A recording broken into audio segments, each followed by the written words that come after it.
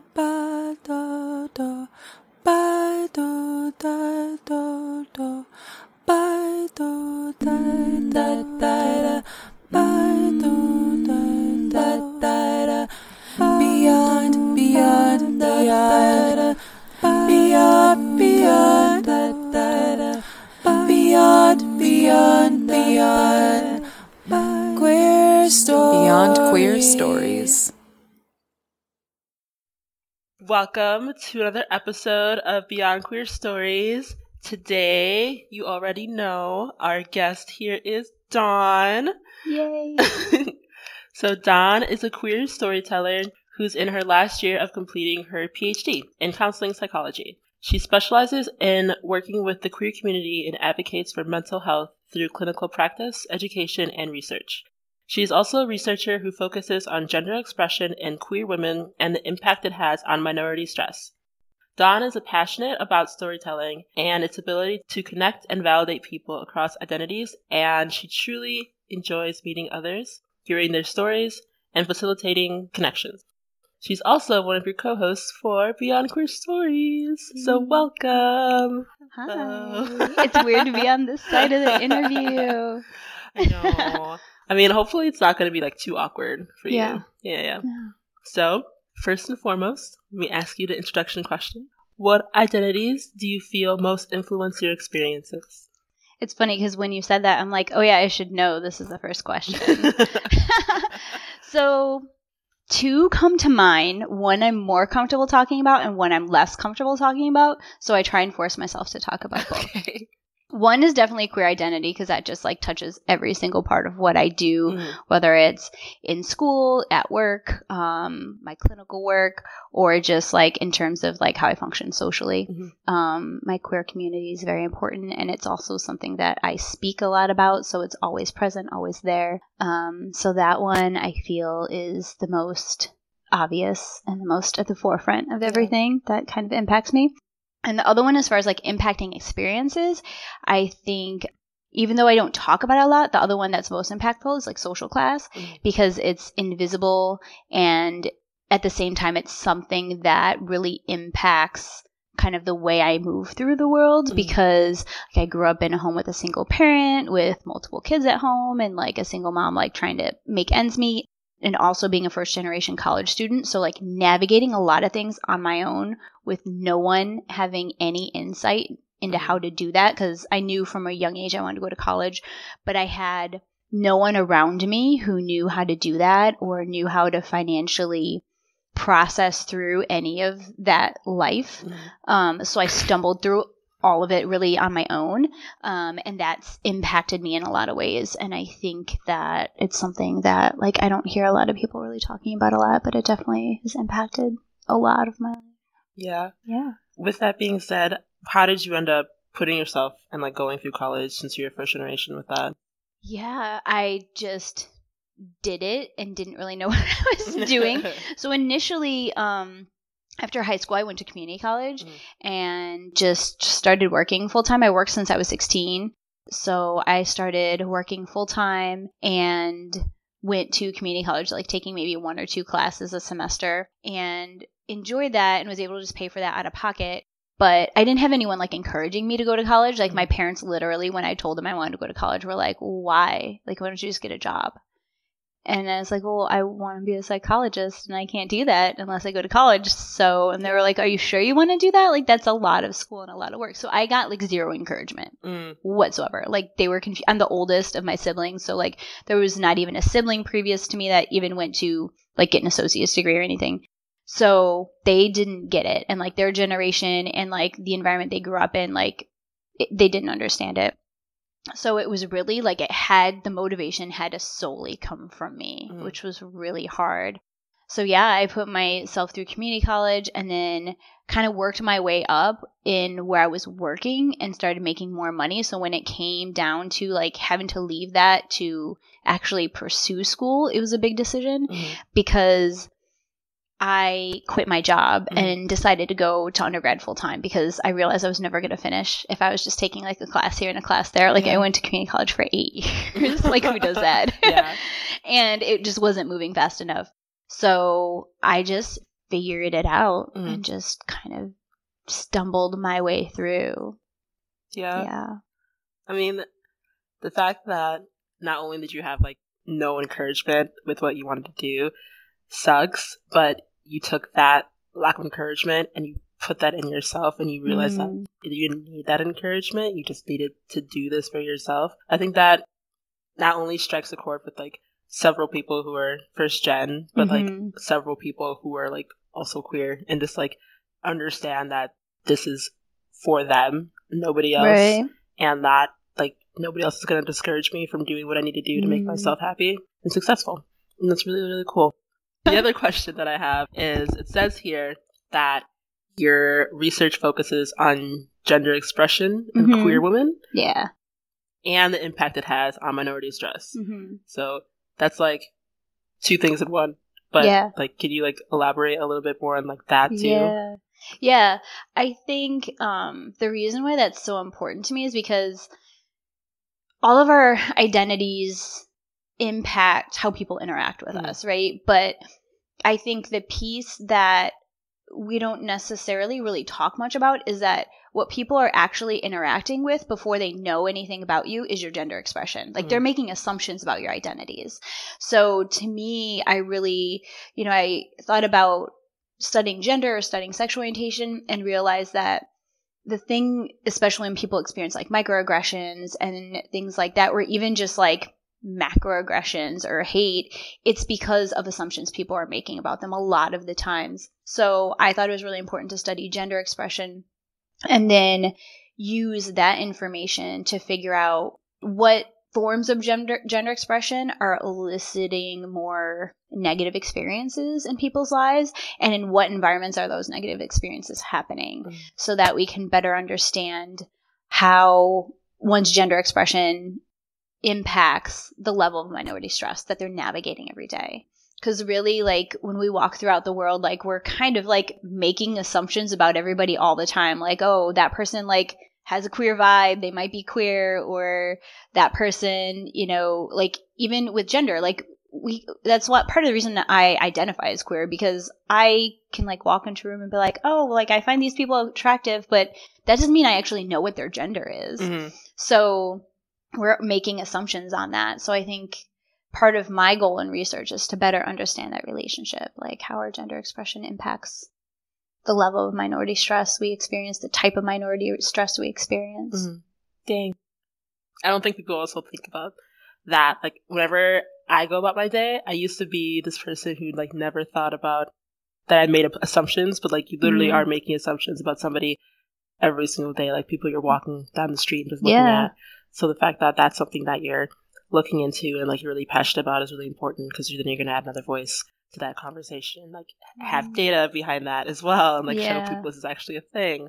Is that tied into your PhD as well?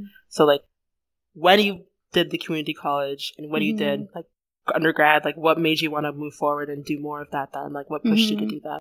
I always knew I wanted to be a psychologist. And then once like I was old enough to figure out what that means, like in terms of college education, I realized I had to get a PhD. So that was always the end goal.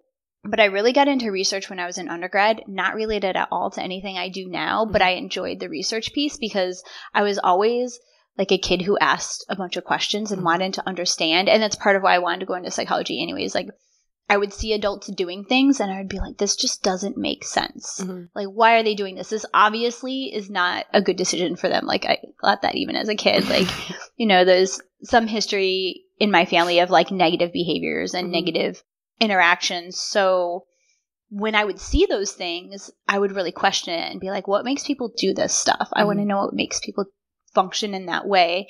So I think that desire to have answers, and not even necessarily answers, because research doesn't always give you concrete answers, but to have a better understanding really drove that. Because once I got into research, I'm like, oh, I can like choose my questions and I can make hypotheses, and then I could do something to figure out if what I thought it was is correct, or if it's something totally different I didn't even see. And that to me in itself was just so fascinating. So I think just that curiosity about humans and about behavior really just like kept pushing me, even though my path was definitely not a straight path like through college at all. I think that desire to get my PhD and to really have the opportunity to study human behavior and then like the queer community in the way I want to really just kept driving me to complete it. Well, semi-related to that, I guess I want to touch on a little bit the fact that like this is your baby, this podcast, and like this PhD, like everything you're doing, you're nurturing it, and you're like making sure you're doing it to the best of your ability. For this podcast, like Beyond Queer Stories, what made you want to start doing this? Yeah.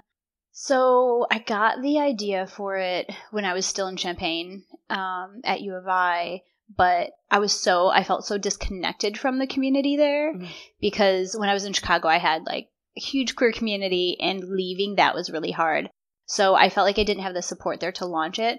But one of the things I complained about when I moved there was like the radio was terrible. I hated it. Like I literally stopped listening to music when I was in Champaign, except for like my old music that I had saved, and I just like got really behind because the radio stations were terrible. So I started listening to podcasts and really got into them and really love storytelling podcasts. And as I listened to them, I like found myself wanting to hear more queer stories. And like there'd be one featured here on this one and on another one. And I'd hear them every once in a while, or like some of them during like June, during like Pride Month, they'll feature more frequent storytellers that identify within the queer umbrella somewhere.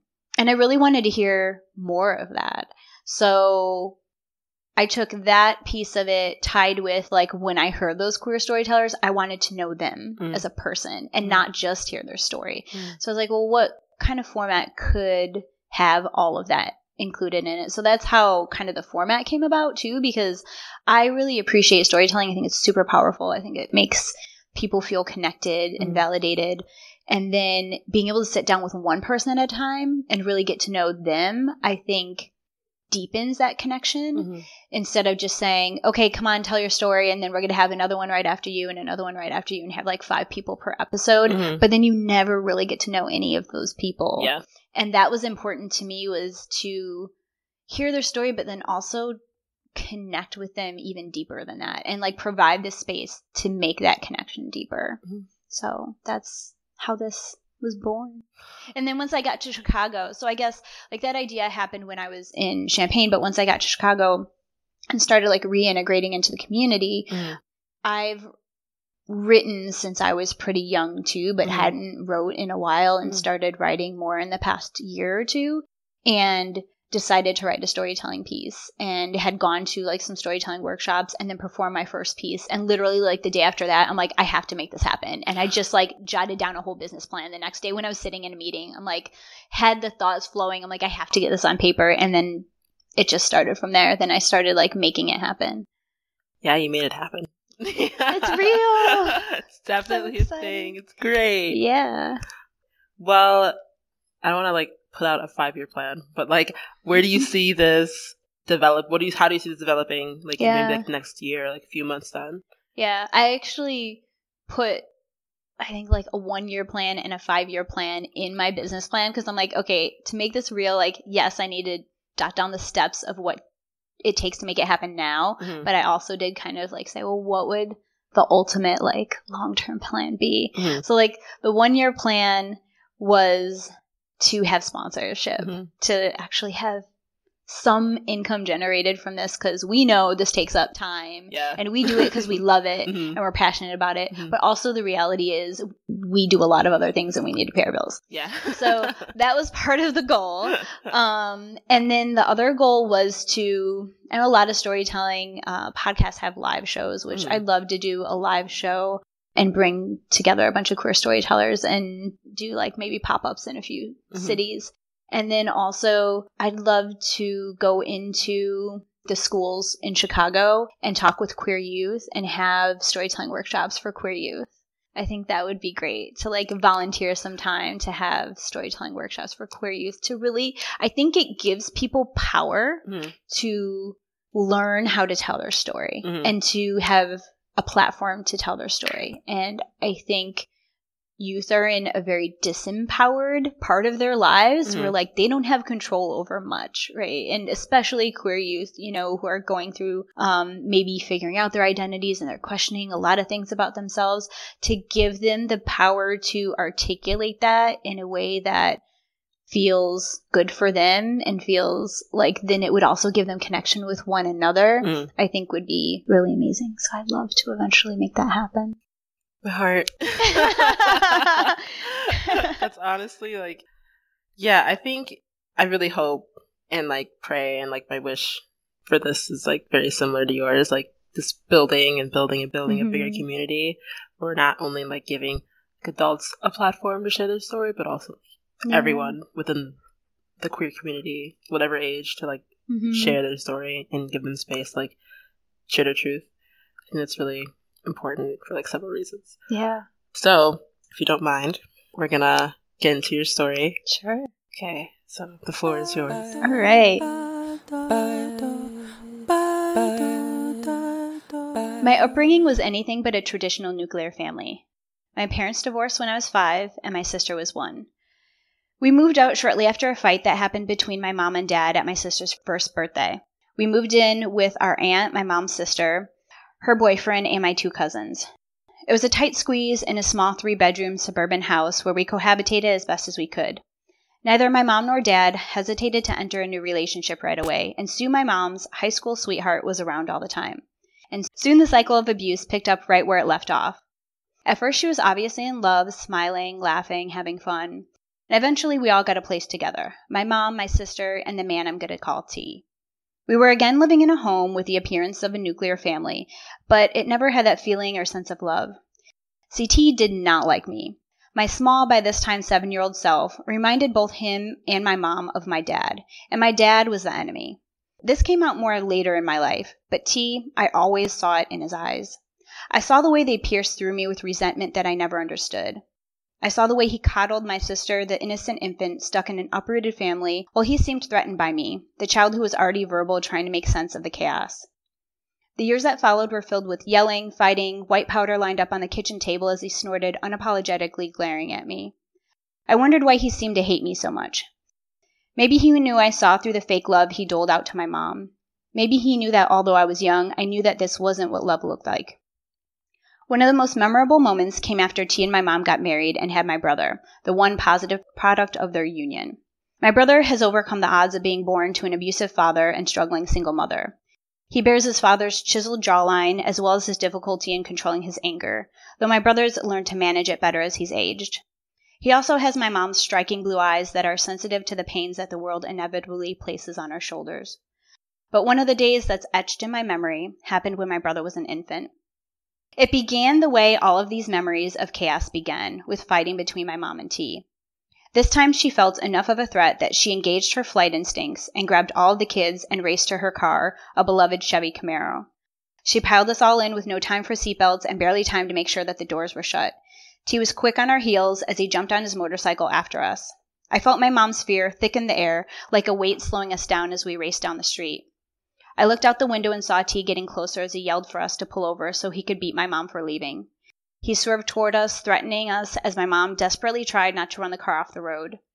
Thinking back, I wonder where the other drivers were. Did anyone call the police? Did anyone want to help us? When you're in the midst of fighting for your life, the surroundings blur and all of the focus is just on survival. I don't remember a view of anything but his motorcycle tire getting larger as it sped toward our car, my fingertips gripping the brown leather seats, holding tight as the car jerked side to side, while my mom tried to stay on the road but also avoid his desire to crash into us, his obscenities being yelled into the window. My mom persevered, and he eventually gave up and stopped following us. I believe it was because he noticed that she was driving toward the nearby police station. When she felt it was safe, she ushered us all inside to file a police report. I remember feeling proud of her for trying to seek help. I remember hoping that they would keep us safe. Unfortunately, those who are positioned to keep us safe don't always have the most compassion. Unfortunately, they don't always see the fear in your eyes and see that sending you back out the door may mean putting your life at risk. A woman's fear is not always taken seriously. He hadn't technically hurt her. Here she was in a police station, heart racing, tears in her eyes, hands shaking, yet they couldn't offer her anything. They couldn't protect her and didn't offer any solace to an abused woman with 3 kids. I'm sure that she felt defeated and hopeless. We left and she took us to the park in an effort to bring back a sense of childhood that we needed in our lives. I grew up fast on a mission to help my mom escape violence, and in this moment, she tried to give me back a small piece of innocence as she spun us on the merry-go-round. My long blonde hair whipped in the wind as I threw back my head and took a moment to try and feel safe in a dangerous world. However, the merry-go-round, as it spun us and made us dizzy and stumble, was actually just the perfect metaphor for the chaos we experienced and the chaos that was yet to come. Thank you for sharing your story. I have a lot of questions, but I'm not really sure where to start. Well, first, I think you mentioned that you told your mom you wanted to share the story and your mom was cool with it. Yeah. How did that whole situation end then? With that conversation? Yeah. Yeah. It was not what I expected it to be, I guess I could say. I was really nervous to share it with her, but I knew I couldn't say it on the podcast without at least checking in with her, because it's her story, but told through my eyes. But really, at the end of it, she said she felt it was important to be told. And now I'm going to get emotional. She said that if sharing it could help one person, then it was worth it. Oh no, I'm sorry, I'm going to make us both cry. It's okay, it's fine. Because she knows like how hard it is to leave domestic violence. So she said that she appreciated the way I told the story, because I think like her fear when I first told her that I wanted to share this story before I read it to her, she, I believe, thought that I think she thought that she holds a lot of guilt about all of this. And I think she thought that the story was going to be about my anger towards her and my resentment towards her about the situation. And after I read it and she realized that's not what I was holding on to, she had like a sense of relief. And we had never talked about any of this ever. We talked about it a lot when we were in it, and I was very young, but we never talked about it since. So I think it was, in a way, kind of healing for both of us to like acknowledge this happened to us, because she very much connects it as like, this happened to us because my siblings were very young, and I'm the only one. Well, I mean, they have some memories, I'm sure, of some of it, but like I was the oldest, and I was the one who had conversations about it with her.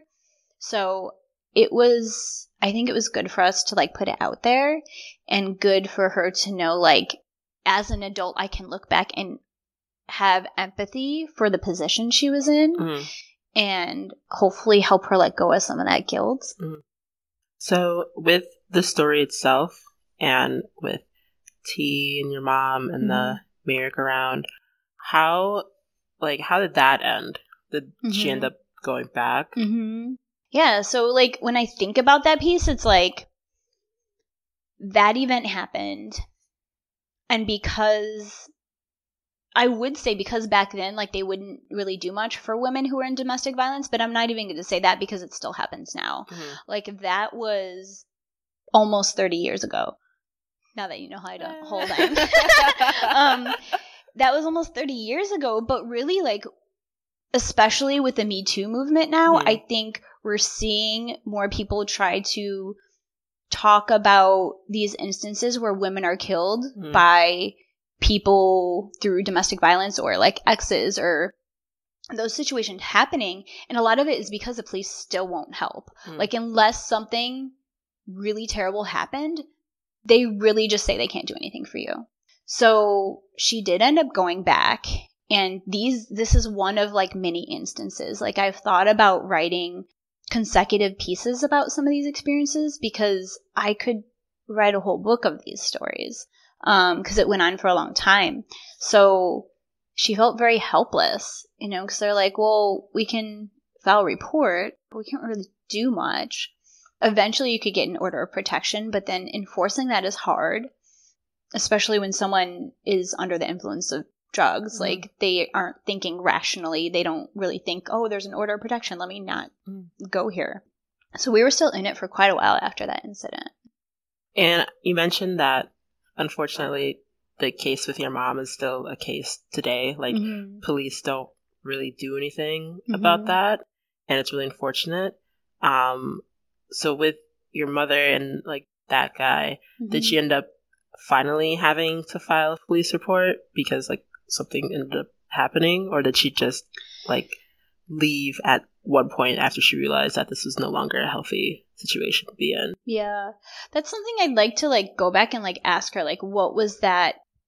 Well, we did briefly talk about it on the phone, because kind of going back to what I was saying about, like, wanting to understand human behavior, this was a big piece of why I wanted to go into psychology, because I just, as a child, I just looked at my mom and kept saying, like, why are you here? Like, why don't you leave him? And she said, like, those conversations we had eventually helped her get the courage to leave. And even when we had this conversation, when I told her I was going to say this story, she was like, do you remember you're the one who helped me leave? And I do remember that, and I do remember those conversations.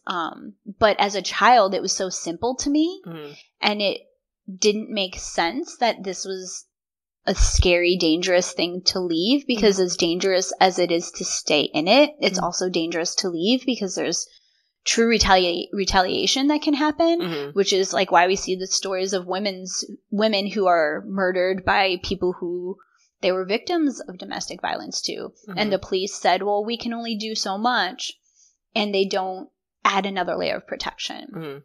So then, you know, if the person comes after them, then it's too late. But my mom was lucky that that didn't happen. You know, there was still a lot of back and forth, and it wasn't easy. And then they had my brother together, so that made it more complicated. But she said it was those conversations with me, as I was just making it sound super simple, that eventually got her to leave. Though I know now as an adult, like, that wasn't a simple decision. So with that incident, since you were the oldest at that time, since it seems like it was reoccurring, did your other siblings end up understanding what was going on, and did you, like, end up having to explain that to them, and, like, having to be that person for them to, like, tell them that, you know, this isn't okay, but we'll get through it? Or, like, how did you have to navigate that at that age? I think that's, like, the strange thing, is that I think sometimes when people are, like, co-living a trauma, it's rarely talked about.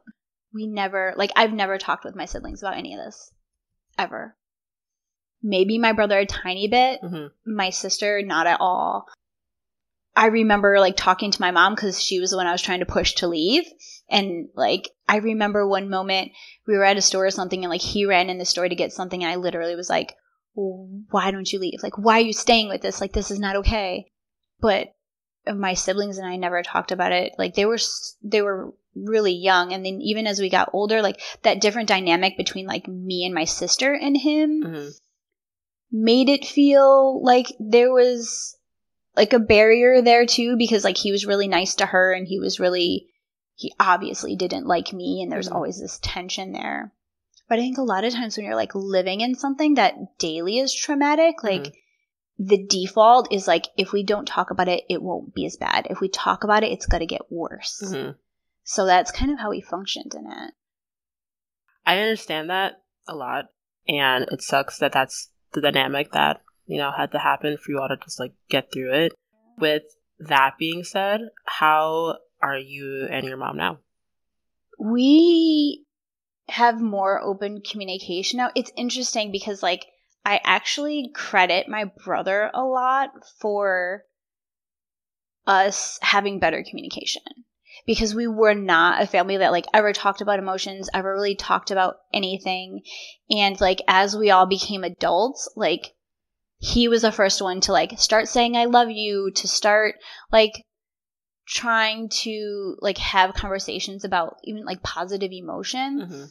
And we were all so just distanced from that our whole lives. I have a whole nother story about that too that, like, kind of relates to some of this, where, like, those things just were not spoken. But I think now, since, like, my brother's kind of shifted that a little bit, and then we've kind of made more conscious effort to have more conversations, it's brought us closer. So things are good between us now, but we've definitely had like our ups and downs throughout all of this where things were like really hard and we really weren't getting along and like things, were pretty low at times, but luckily like we kind of stuck through all of that and got to a good place. Does your mom know that this situation kind of influenced you into going into psychology?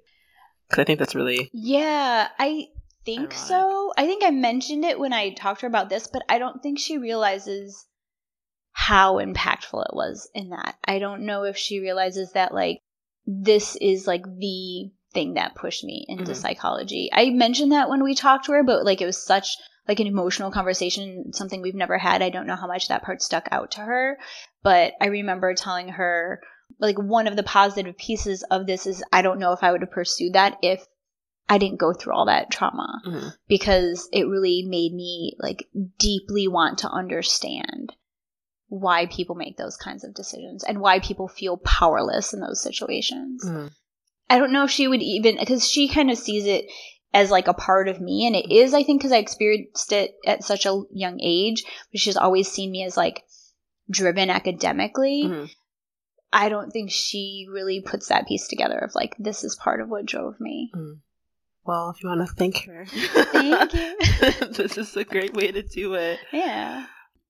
I think a lot of the times when it comes to domestic violence, whether it be like emotional or mental or physical, a lot of people don't understand why the like victim in that case keeps going back, or like why they keep subjecting themselves to that, or the people that they love.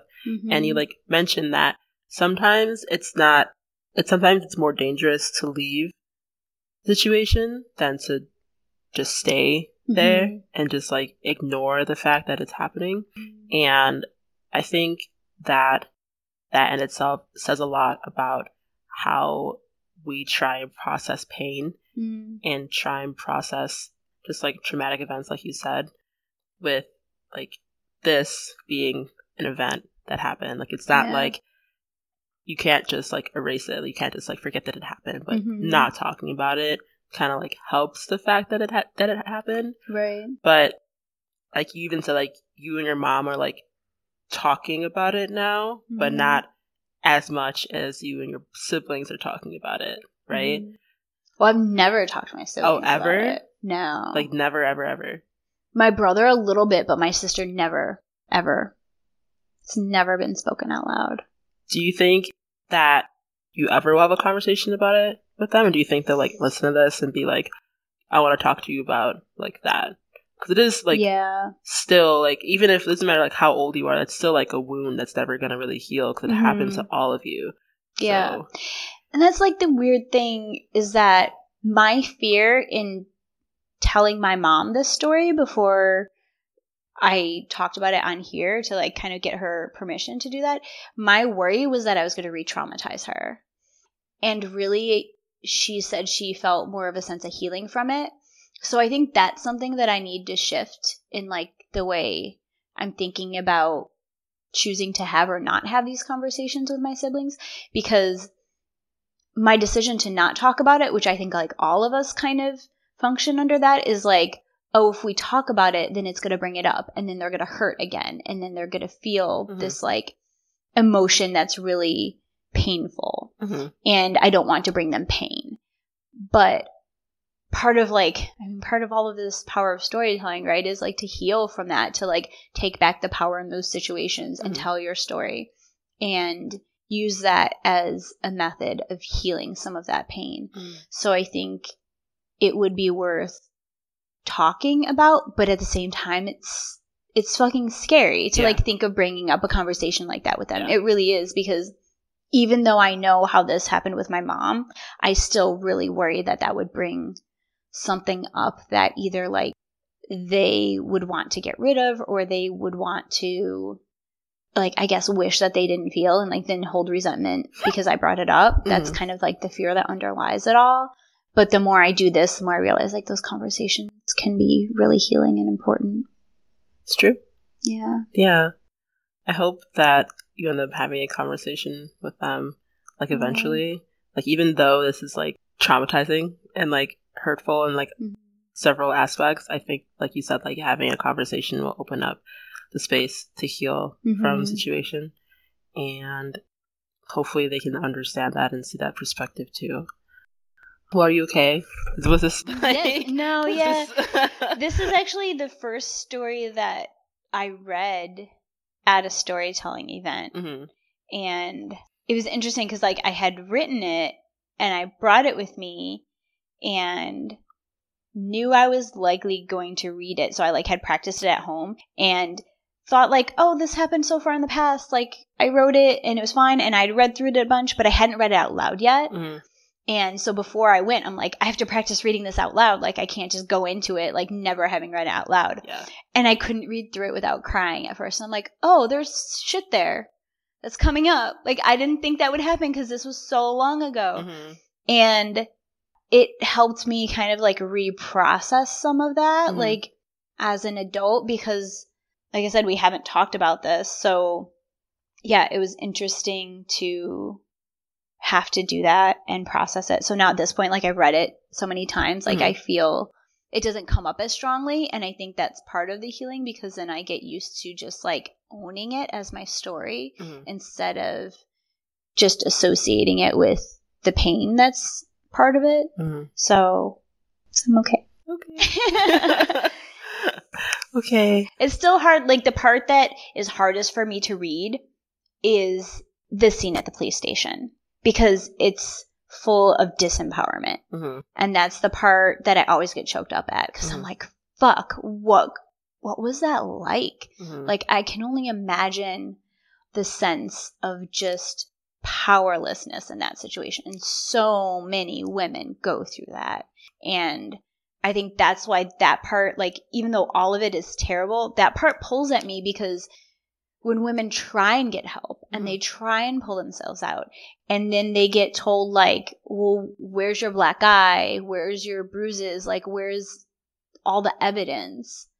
And if they don't have that, but they know like, oh, I had that last month or I had that last week, but this time I don't have it because I ran out of the house fast enough. Like, what the fuck? Like, and you're telling me you can't help me?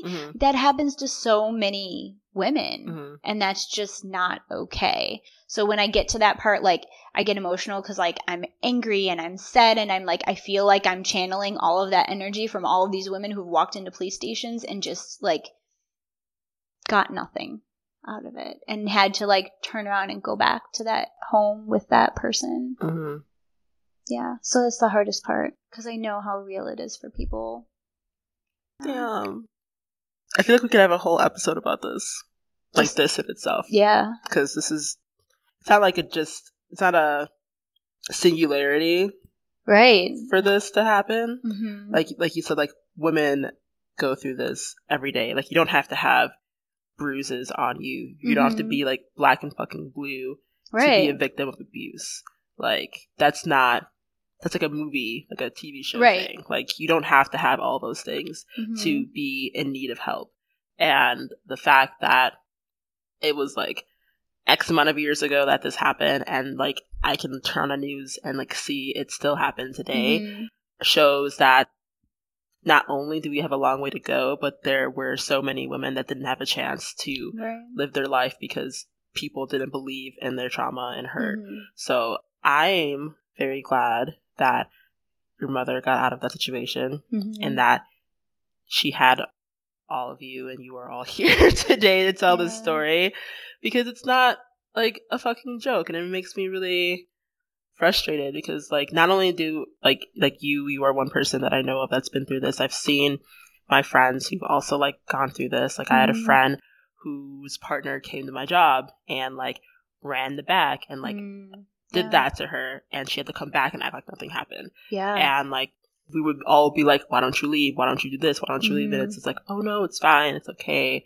It's fine. We're getting a house together. We're going to get a car together. It's going to be fine. It's like you have to, I didn't really understand that my reasoning for you to leave, even though it may make sense and it may be the same way that you're thinking, you're going through it. Like you're the one who's experiencing this every single day. Yeah. So it's really easy for a person who's not experiencing it from that perspective to say, well, you can just get up and leave. It's not that hard. Right. It's like, no, there's like layers to this. There's different situations that have happened that can also happen again if I choose to leave. Like, you don't get it. Right. And I think that the only way for people to understand that is talking about it. Like, not just like putting a picture on the news saying this person did XYZ. You have to tell the reasoning behind why these things are happening so people understand that it's not singularity. It's not like, oh, well, he only did it one time, it's not going to happen again. Like, typically these things happen like reoccurring, and like typically when that happens, it's like life or death situation for whomever is in the situation itself. So I am just glad that you're not a statistic in the situation, and that you all like took this and made something of it, and you're here to tell this story for everyone else who can hear it, to say that, you know, there's ways to get out. You can do it. Yeah, that's my commentary. Yeah, and it like takes a lot of like support from others. Like, when people do leave, it can take so much planning to figure out how to leave safely. And I think that can be really tricky. Like, when my mom did finally leave, we moved in with my uncle. So we didn't, move in somewhere where it was just her. Like, she moved in with her brother. And again, we went like kind of back to the beginning where like we had lived with her sister and my cousins. Like, we moved in with my uncle and his wife and kid. And we were again like in this small house, 2 families living in a house meant for one family, trying to all squeeze in this space. But in a way that was a protective environment, because then if it was just us, that would have probably been a lot more dangerous. So, yeah. And we did eventually like move out on our own, but we had to like start there until we got to a space where it felt safe to be able to be on our own.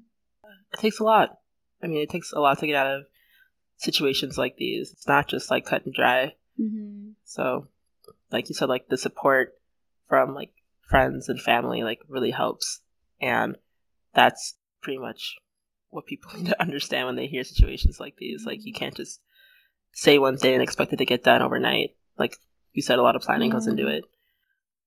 Yeah. I don't really know how to end that, but like, I'm really glad that you shared this story, and I'm really glad that you felt the need to share this story, that you asked your mom and your brother and everyone else who was involved that needed to hear it, because it's important. This is something that people don't really think about because they're not in it, but when you're in it, it's like stuck with you. Yeah. So I'm glad that you felt confident enough to share it on here. Thank you. Yeah, I hope people, anyone who's like ever been in that and hears this, feels some sense of connection or validation, and like knowing that other people have been there and like knows what it's like. And I thought it was important to share like the child's side of being a part of this, because I don't think I've ever heard that version of the story of domestic violence. Like, it's always the person in it, right? Which is important to be told. But I think the child's perspective is there too, and we don't always hear that. So it was interesting to kind of go back to that world and go back to that experience and remember what it was like to be in it as just like a kid. So I don't know if you have anything you'd like to share, but this is time for our shameless plug. Yay. So please, if you have anything that you're doing, making, interacting with, or being involved with, please share. Yeah. So one of the things coming up that will be not too long after this comes out, actually. So on April 25th, I'm going to be sharing a different story at a storytelling event that is going to be in Chicago at the Center on Halsted. It's a storytelling event that's produced by Ada Chang, who is a wonderful storyteller in the Chicago community. And it's called Am I Man Enough? So it's a series that focuses on toxic masculinity. So the show starts at 7, and that's going to be April 25th at the Center on Halsted. So if you are interested, come hear a different story that I will be telling that night. Oh, I know what I could plug. Go for it. I have this podcast that I would really like to plug. You might have heard of it. It's called Beyond Queer Stories. It's really great. You all should listen and keep listening. But seriously, if you don't already, please follow us. Yeah. Beyond Queer Stories on Facebook and Instagram, and Beyond Queer Pod on Twitter. And almost most importantly, if you listen on iTunes, which like the majority of our listeners are on iTunes, please rate us. Because then people find our podcast easier, and we want you all to hear it. And so I've been looking at the countries that listen the most, like outside the U.S., and you know what, like crept up in the rankings over the last month? It's Japan. Yes. So hi, all of you listening in Japan. I was so excited. So yeah, after the U.S., it's Japan. So hi, Japan listeners. We're happy you're here. Please listen. Please. Like, share our story, share everyone's story that you hear. If you want to be on our story, we also take Skype calls. So. Yeah, you don't have to be in Chicago. So our form is linked on our Instagram. If you look at our profile page, there's a link. That link will take you to the form to be featured. Also on our Facebook, if you click the sign up button, that'll take you to the form to be featured. Yeah, we've done a couple of Skype sessions that went really well. So we pretend you're here in the room with us. We see each other's faces, and it's really great. So if you have a story that you want to tell, definitely submit on there, and tell your friends, tell your family, tell everybody to check us out. Because if you're already listening, then you already love the podcast, I'm hoping. So definitely help spread the word, and that's the biggest thing right now. Yeah, that's the biggest thing to plug. Yeah, plug us. Okay, it's cool. Yeah. If you know somebody who is a queer storyteller who has a story, go ahead and give them our info too. You know, we're looking for people all the time. We have great people lined up, we do, but we want to keep doing this, so we need to keep lining more people up. Yeah, just tell all your friends. Sign up. You sign up. Your mom. Your mom's mom.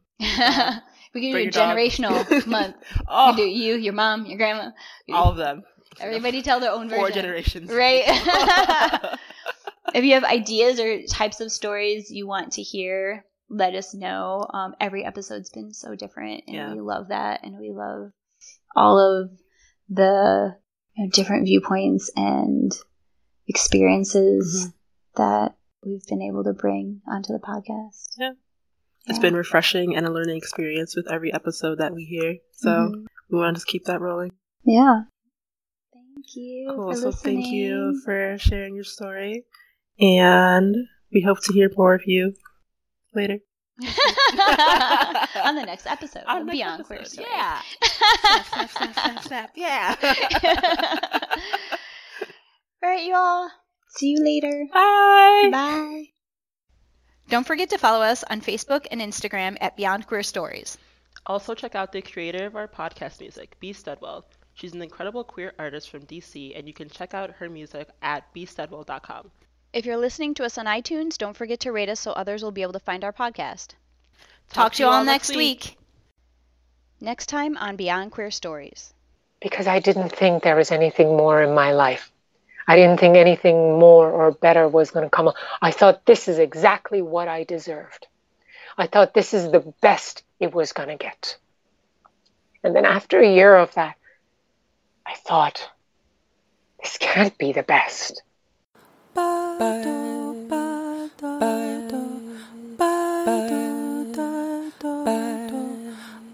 Bye.